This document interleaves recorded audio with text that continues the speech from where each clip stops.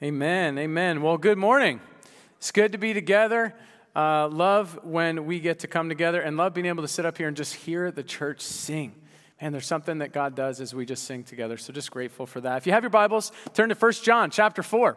1 John chapter 4, we're going to continue in our Advent series. Advent literally just means coming. And as we gather together the last couple weeks, we've looked at what the coming of Jesus means for us as far as the hope that he brings, the peace that he brings to us. And then this morning, we're going to look at the love of God and how Jesus embodies and teaches us about the love of God. And so we're going to see that in 1 John chapter 4. And so turn there with me. As you get there, let me ask you a question. How many of you have been to the Grand Canyon? Anybody been to the Grand Canyon? Man, both services, a decent amount of people.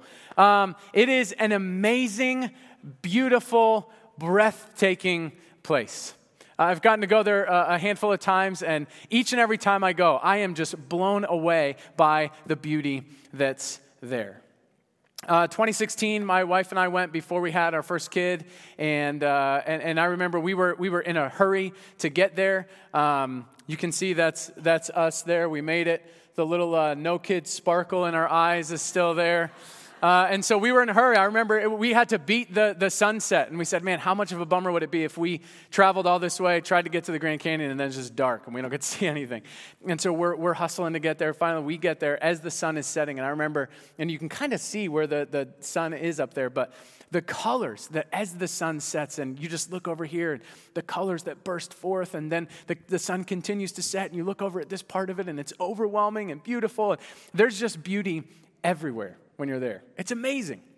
And so if you've never been, you got to go.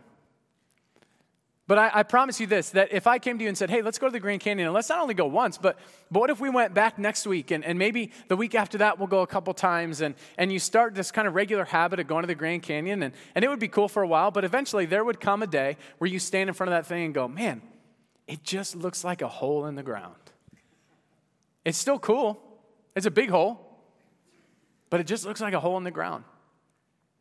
There's something about us as human beings that the longer we're around something beautiful, if we're not careful, we can just kind of fall into a callousness about it. Just go, huh? Yeah, it's just a hole in the ground. And if that's what you thought the first time you saw the Grand Canyon, you got issues, man. I fear that as we talk about the love of God this morning, that there's some of us in the room that just start to go, yeah, the love of God. I got that. I've been in church for a while. I know about the love of God. I'm familiar with it, and I can just kind of mentally check out. Don't check out this morning. Because here we are together, standing, as it were, at the Grand Canyon of God's love, about to gaze upon the beauty of God's love together. And I believe God wants to do a fresh work in our hearts as we just gaze upon his beauty this morning. Nothing that I'm going to say is probably going to be new information for a lot of us in the room. But I pray that God, by his Spirit, would infuse life and wonder and awe into it. My prayer all week has been this, and we just finished a series in Ephesians, but I've been praying this for us as we've gathered. Ephesians 3 just says, I pray that you, being rooted and firmly established in love, may be able to comprehend with all the saints what is the length and width and height and depth of God's love, and to know Christ's love that surpasses knowledge, so that you may be filled with all the fullness of God. This is what I want for us this morning, just to be able to comprehend a little bit more about the love of God. To go, I saw something new and fresh in God's love. I got to see a little bit more of how deep it is, and how wide it is, and how long it is, and how high it is. The love of God is an amazing, beautiful thing. And so this morning, we're going to look at 4 beautiful, awe-inspiring, worship-inducing, life-transforming truths about God's love. 4 beautiful, awe-inspiring, worship-inducing, life-transforming truths about God's love. And I pray that God grips us by his Spirit with the beauty of his love. And so I want to pray for us. I want to ask the Lord for that, and then we're going to get after it together. And so let's pray. Father, we come before you and we thank you for this time we get to gather. We thank you for your word and how God, you are continuing to just draw us deeper and deeper into the depths of your love. And so I pray that you would do that this morning. For each of us, that we could walk away just going, man, I have a new sense of awe and worship at the love of God and how you've loved us, how you've pursued us. And so, Lord, we don't want to be callous to it. We don't want to be numb to it. And so, Holy Spirit, would you soften our hearts? Would you give us ears to hear from your word and to be amazed again at the love you have shown us? And so we need you for it. We ask you for it. In Jesus' name, amen. All right, so 1 John chapter 4, I want to read through this whole text together, and then we're just going to walk back through it and see about these 4 beautiful, awe-inspiring, worship-inducing, life-transforming truths about God's love. So 1 John chapter 4, verse 9. 1 John chapter 4, verse 9, it says, "In this the love of God was made manifest among us, that God sent his only Son into the world so that we might live through him. And this is love, not that we have loved God, but that he loved us, and he sent his Son to be the propitiation for our sins. Beloved, if God has so loved us, we also ought to love one another. No one has ever seen God, but if we love one another, God abides in us, and his love is perfected in us." 4 beautiful, awe-inspiring, worship-inducing, life-transforming truths about God's love. Number 1 is this: the love of God dwells with us. I told you, nothing new this morning. You're not sitting here going, man, I've never thought about that. You're like, isn't that what this whole Christmas thing is about? Yes, and let's be amazed by it again. The love of God dwells with us. 1 John 4, verse 9 says, "In this the love of God was made manifest among us." That word manifest just means to make visible, to make known, to reveal. That God has revealed his love, and he's done so among us. Not just revealed it to us, not just revealed it for us, but when God decided, hey, I want to show my people what my love looks like, he did so among us, with us. See, I think we can often think of God as this supernatural being who's just kind of far off. He's distant. This deistic God who just kind of wound up the world, let it go, run its course, and then is just kind of hands off, sitting in the background. That could not be further from the truth. He's near. So near that in order to reveal his love, he did so among us, and he did so by sending his Son, his only Son, into the world so that we might live through him. When God wanted to show us his love, he did so up close. Think about how amazing that is. God could have just told us he loved us. God could have just sent someone to say, hey, I'm here from God, and I just want to let you know that God loves you. But instead, Jesus came with flesh on. God came with flesh on to show us up close what his love looks like. We all know the story. This is what we celebrate at Christmas. But don't miss the beauty and the wonder of the reality that the love of God dwells with us. I love Bob Kauflin, who's a songwriter. He says it this way. He says, even though few noticed his birth, Jesus didn't appear without warning. He just wasn't the king we expected. He entered our world through a virgin whose very body was fashioned by the baby she was about to deliver. What did it mean for God to come to us? How far did he have to go? If you've ever traveled to a foreign country, you know what it's like to encounter a new language, new landscapes, new custom, new money, and a new culture. You feel out of place. What must God's Son have felt like? The infinite became an infant. The all-knowing one became a babbling baby. As one song puts it, the author of the story climbed inside the page. God came to us because we never would have come to him. We never could have come to him, but God didn't just come to us. He became one of us. Jesus was not only Emmanuel, God with us, he was us. This is what we celebrate at Christmas. The infinite became an infant. Jesus, who left everything of heaven to come and dwell with us. He now shows us with flesh on what love looks like. 4 beautiful, awe-inspiring, worship-inducing, life-transforming truths about God's love. The love of God dwells with us. And this is amazing. And part of what makes the dwelling of Jesus with us so amazing is that he didn't require us to clean ourselves up first. To say, hey, I would love to come and dwell with you, but I'm not going to ask you to get your act together. Hey, I would love to come and dwell with you, but could you maybe just stop doing these things, start doing these things? Could you become a little bit better? Could you become a little bit nicer? He comes to meet us right where we are. In the midst of the mess, in the midst of the brokenness, in the midst of the pain, Jesus steps down into the world.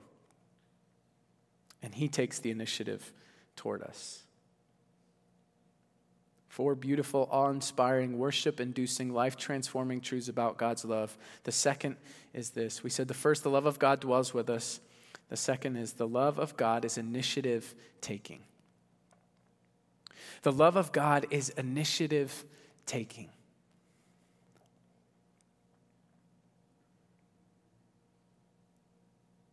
1 John chapter 4, verse 10. It says, and this is love, not that we have loved God, but that he loved us. Not that we have loved God, but that he loved us. 1 John 4:10 makes it very clear that God is the one who takes the initiative towards us. What did we do in this equation? Nothing. What did God do? Everything. The love of God is not transactional. It's not a, hey, you do these things, you hold up your end of the bargain, and then I'll come and be with you. Hey, clean this up, tidy this up, and then I'll come and dwell with you. He meets us right where we are. He takes the first step toward us. And there's so many examples of this throughout Scripture. Well, I just want to look at two examples of this initiative-taking love that God has for us. And the first is Adam and Eve. All the way back at the beginning of the Bible, Genesis 1, 2, and 3, the creation story. God creates the world. He creates Adam and Eve, gives them this beautiful, perfect garden to live within, and then just says, oh, hey, by the way, just don't eat of this tree of the knowledge of good and evil. And Adam and Eve eat from that tree. And then we see what God does. Genesis 3, and I'll read it here. It says, they, Adam and Eve, heard the sound of the Lord God walking in the garden in the cool of the day. And the man and his wife, they hid themselves from the presence of the Lord. Which this is our typical response. We feel like, I got to hide myself from the Lord. I got to hide myself from others. And I'll really start to show my true self once I kind of get my life back together a little bit. Once I figure out this fear, this doubt, this pain that I'm walking through. They try to hide, but God pursues them. I love this. Genesis 3, it says, but the Lord God called to the man and said to him, where are you? The Lord God called to the man and said, where are you? God pursued them. He knew exactly what they had just done. He doesn't say, hey, do these couple things and then you can come to me. God goes after them right where they are. Another beautiful example of this, Zacchaeus from the New Testament. You probably know the song. Zacchaeus was a wee... Yeah, that's Zacchaeus. Luke chapter 19. Jesus enters Jericho and was passing through, and there was a man named Zacchaeus who was a chief tax collector, and he was rich. He was trying to see who Jesus was, but was not able because of the crowd, since he was a short man. And so, running ahead, he climbed up a sycamore tree to see Jesus, since he was about to pass that way. And when Jesus came to the place, he looked up and said to him, Zacchaeus, hurry, come down. Today, it's necessary for me to stay at your house. So Zacchaeus quickly got down the tree and he welcomed Jesus joyfully. And all who saw it began to complain, he's gone to stay with a sinful man.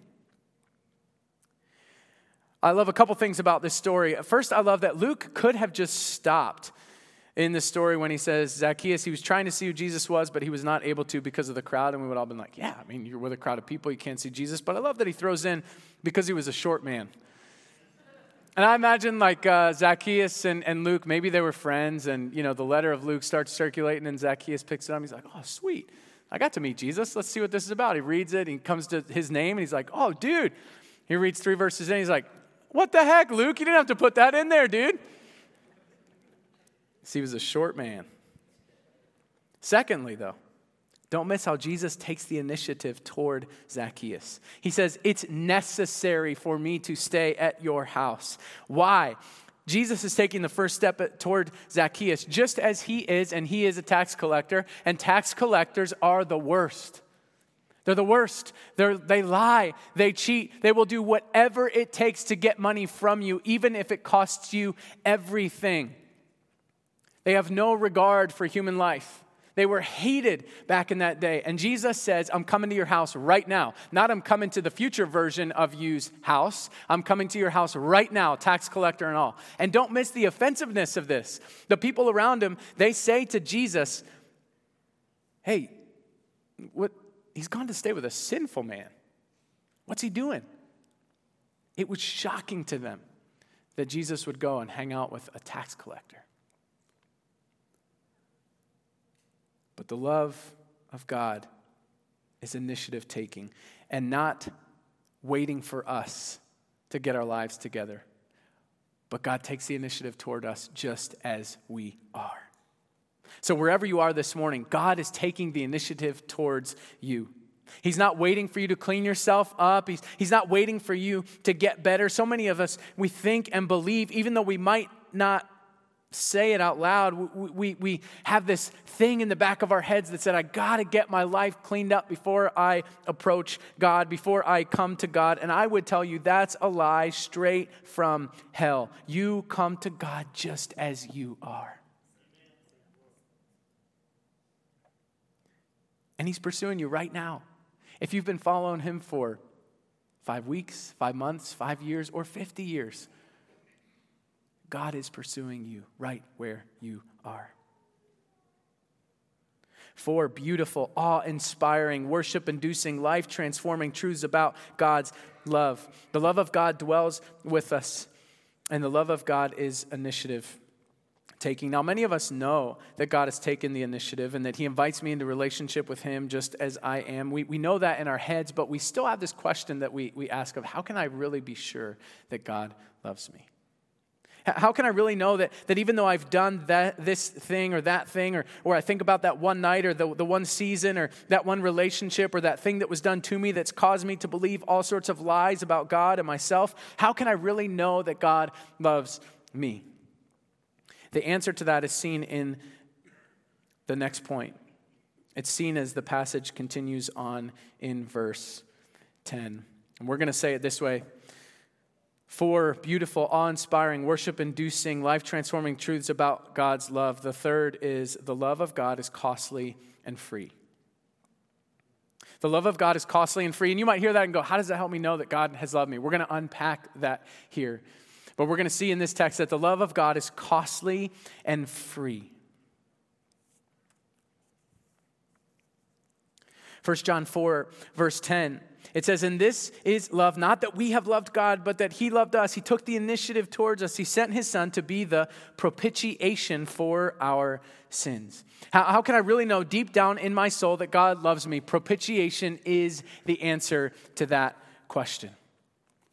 This is one of the most amazing, beautiful realities in all of Scripture, and I want to make sure we don't miss it today. And so what is it? What does propitiation mean? If you were here about 2 years ago, we actually studied through the book of 1 John together, and Pastor Brock defined this really clearly for us. And so I'm going to use a lot of his language this morning. But propitiation just means this: the full wrath of the Father was poured out on Jesus for my sin. Propitiation means the full wrath of the Father was poured out on Jesus for my sin. A pastor and author, Kevin DeYoung, says it this way: propitiation is understood as springing from the love of God. Among the heathen, propitiation was thought of as an activity whereby the worshiper was able to provide that which would induce a change of mind in their God. In plain language, he or she bribed their God to be favorable to them. But in both the Old and the New Testament, the thought is plain that the gift which secures the propitiation is from God himself. He provides the way whereby men and women may come to him. Thus, the use of the concept of propitiation witnesses to 2 great realities. The one, the reality and seriousness of the divine reaction against sin, and the other, the reality and greatness of the divine love which provided the gift, which should avert the wrath from us. Because of this gift, our sins can be removed, our debts can be paid, our relationships stored, and our legal status irrevocably altered. Jesus Christ, our righteous advocate, the one who turns away the wrath of God that was justly against us. And he does so wonderfully and freely, not by pleading our innocence, but by presenting his bloody work on our behalf. So that in him we who were deserving of nothing but judgment might become the very righteousness of God. Because of what Jesus has done on the cross, there is not an ounce of wrath left for those of us who are in Christ, who've surrendered our life to Jesus. And I want to picture it for us this way this morning. Because of the fact that we've rebelled against God, many of us know that the wages of sin is death. We deserve death. We deserve eternal punishment and wrath from God. And God would be completely just to pour out his wrath on us. But instead of us, Jesus steps in and says, Father, I will take the wrath instead of them. And so the wrath of God that deserved to be poured out on you and I is instead poured out on Jesus. Every last drop of God's wrath is absorbed by Jesus on the cross. So that you and I this morning, those of us in Christ, can sit here and go, there is not a drop of wrath left for me. Not an ounce of God's wrath left for me. Yeah, but what about what I did this week? Not an ounce. Yeah, but what about that past season? What about not an ounce left? How can I really know that God loves me? Because Jesus was our propitiation. And guess what? For him to be the propitiation for us cost him everything. It cost him everything to absorb the wrath of God on our behalf. His life, his blood shed, his body beaten, his flesh torn apart. It cost him everything. And now for us to receive God's grace and forgiveness and life now and life eternal, it cost us nothing. God's love cost him everything, but it is freely given to us. We put our trust and faith in Jesus, the propitiation for our sin, who absorbed every ounce of wrath for us. And we are freely given the gift of life and relationship with God. How can I know God loves me? Because his love is costly. It cost him everything, and yet it's free, freely given to us, so that there's not an ounce of wrath left. 4 beautiful, awe-inspiring, worship-inducing, life-transforming truths about God's love. The love of God dwells with us. It's personal. It's near. The love of God takes the initiative and continues to take the initiative towards you and I. The love of God is costly and free. And when we experience this kind of love, the kind of love that God has poured out on us, we are changed and transformed by this love. It cannot be contained within us. The 4th thing we're going to see in our text this morning is that the love of God cannot be contained within us. 4 beautiful, awe-inspiring, worship-inducing, life-transforming truths about God's love. The 4th is the love of God cannot be contained within us. The love of God cannot be contained within us. 1 John 4, pick it up with me in verse 11. Beloved, if God so loved us, we also ought to love one another. No one has ever seen God, but if we love one another, God abides in us, and his love is perfected in us. Beloved, if God has so loved us, we also ought to love one another. Our love towards one another reflects the divine love already showered upon us. But not only that, we love one another because it's now who we are in Christ. We are born of God, and people born of God love the way God has loved us. I love how John Piper says it.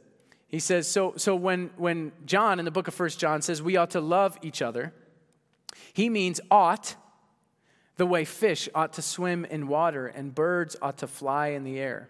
and living creatures ought to breathe, and peaches ought to be sweet, and lemons ought to be sour, and hyenas ought to laugh, and born-again people ought to love. It's who we are.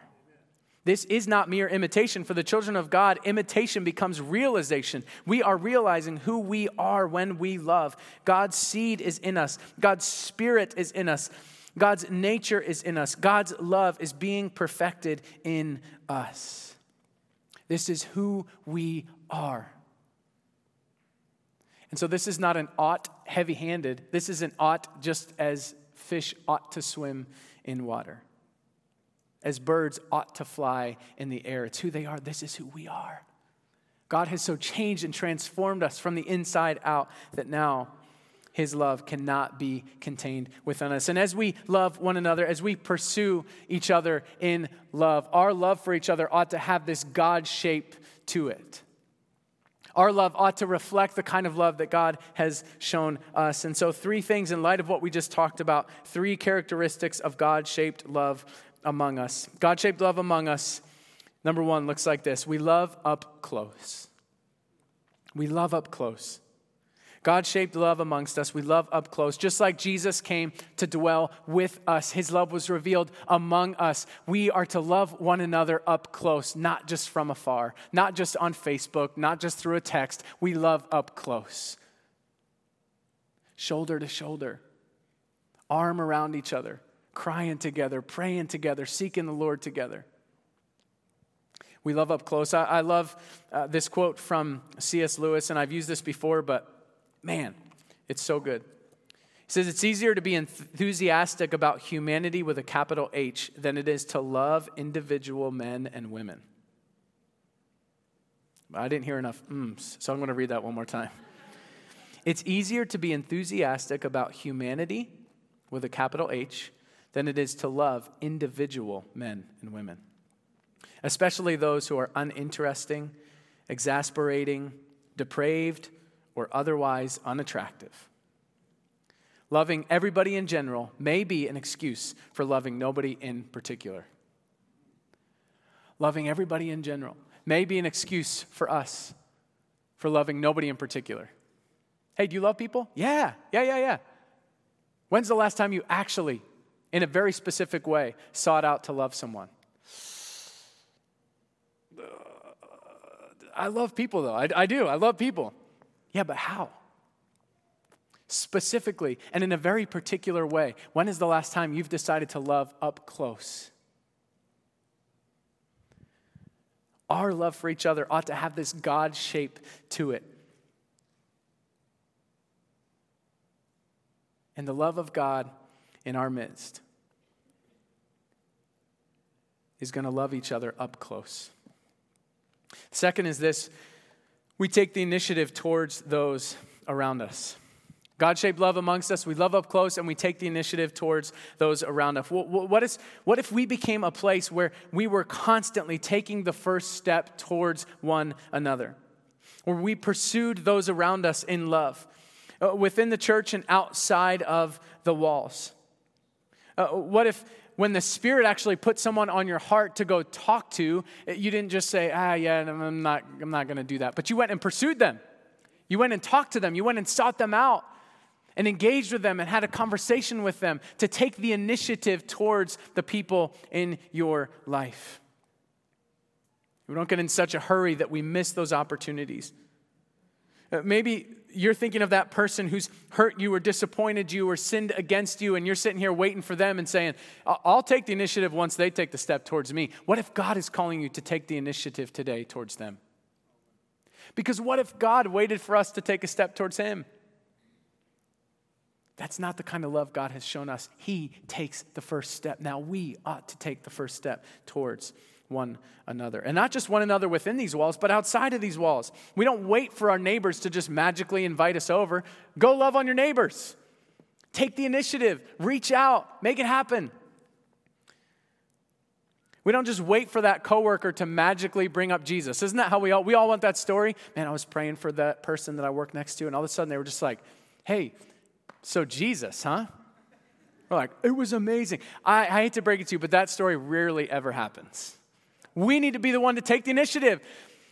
to reach out, to begin to love on the people around us who don't know Jesus. Let's not wait on them to just magically ask about it. We want to pursue them, take the initiative towards them. Let us be a people here at Redeemer who are known by how we take steps towards those around us.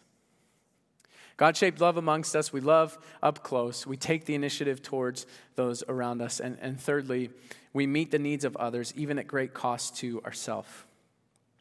God has so loved us, we can't contain his love within us. We're going to love up close. We're going to take the initiative, and then we meet the needs of others, even at great cost to ourselves. And this is just, John Piper worded it this way, and I couldn't have worded it any better. Remember, God's love is costly and free. And what if our love for each other starts to take on a God shape to it? The kind of love that costs the giver of the love everything, but the receiver of the love is freely given blessings and gifts. 1 John 3:16 says, this is how we have come to know love, that he laid down his life for us. We should also lay down our lives for our brothers and sisters. John Piper says, Christ loved us by laying down his life for us. When we were born again, this love became our love. There is in the born-again person a deep impulse to die to self so that others might live. The presence of Christ in the born-again person is the presence of a servant's heart, a sacrificial spirit, a readiness to go down that others might go up. Love does not want to prosper at the expense of others. Love wants others to prosper, and if it costs us our life, that's okay. Jesus will take care of us. Man, more of that in our church. More of that in my life. More of that in your life. That I will do whatever it takes to meet the needs of others, even if it costs me greatly. Because that's the kind of love that God has shown us. And now we can't help but love in that same way. God-shaped love in our midst. We love up close. We take the initiative towards others. And we meet the needs of others, even at great cost to ourselves. And we do this because that's the kind of love God has shown us, and we cannot contain it within us. For beautiful, awe-inspiring, worship-inducing, life-transforming truths about God's love. The love of God dwells with us. The love of God is initiative-taking. The love of God is costly and free, and the love of God cannot be contained within us. And so as we finish our time together this morning, I want to finish how we began.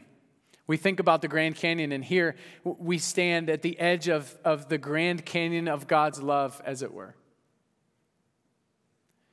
And again, the tendency is for us to just want to go, yeah, the love of God, it's cool. It's just a hole in the ground. Don't miss the beauty. The beautiful, awe-inspiring, worship-inducing, life-transforming truths about God's love. Now, the hard part is, as we finish, this isn't something where you can just say, like, okay, I'm going to just try really hard to have more awe of God's love. This is something that God has to give to us through his Spirit. And so, as we wrap up our time together this morning, we're just going to spend some time praying. And we're going to spend some time asking God that he would, again, give us a fresh sense of wonder and awe at his love for us. We're going to finish by spending some time praying through Ephesians 3. We read this when we started. But this is what we pray.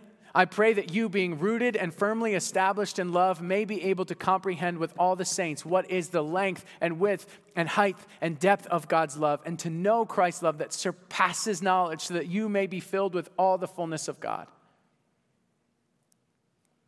This is what I want for myself. This is what I want for us as a church. And it's so interesting that Paul, as he prayed this for the church in Ephesus, could have prayed anything. I pray that you would live on mission. I pray that you would share the gospel. I pray that you would live lives of holiness. And he touches on some of those things. But the heart of his prayer is what? To know the love of Christ. Because when we are overwhelmed and transformed by the love of Christ, it changes everything. And so as we wrap up our time this morning, let's just ask God for that. Let's ask God for a fresh sense of awe and wonder and worship at the love that he has so generously poured out on us. And so as we close, just between you and the Lord, we're going to spend a few minutes. And by few minutes, I don't mean 10 seconds. So I'm serious, a few minutes. And we're just going to pursue the Lord in prayer. Let's ask him, God, help me see your love. Help me be amazed by your love. I'll be honest, a couple weeks ago when Brock said, hey, we're doing an Advent series. Can you preach? And I said, sure, I think December 12th will work. And he said, it's on love. And you know what my first response in my heart was? Oh, man. What about hope or joy? I can be the joy guy. That sounds awesome. But love is just kind of one of those things that, if I'm honest, for me, it's like I've been around church long enough that just the love of God can sometimes lose the wonder in my heart. And so let's ask the Lord for it back. So spend the next few minutes, let's seek the Lord together, and then I'll close us and we'll sing.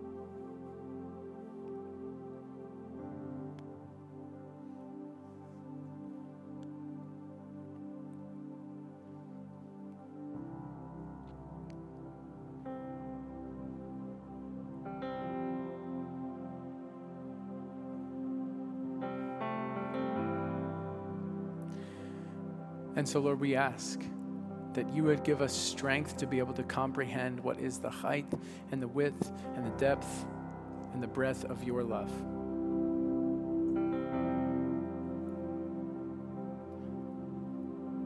Lord, we want to know it more. We don't want to just be easily satisfied with the depth of knowledge we have of your love today. God, we want more. And so would you grow the sense of awe and wonder in our hearts at your love? God, would your love so overwhelm us that it transforms not just the way that we love those closest to us, but it transforms the way that we love the world around us, believer or not. God, we want to be people marked by love. And so overwhelm us, Lord, with awe and wonder at your amazing love for us. We love you, God. We thank you, and we pray it all in Jesus' name.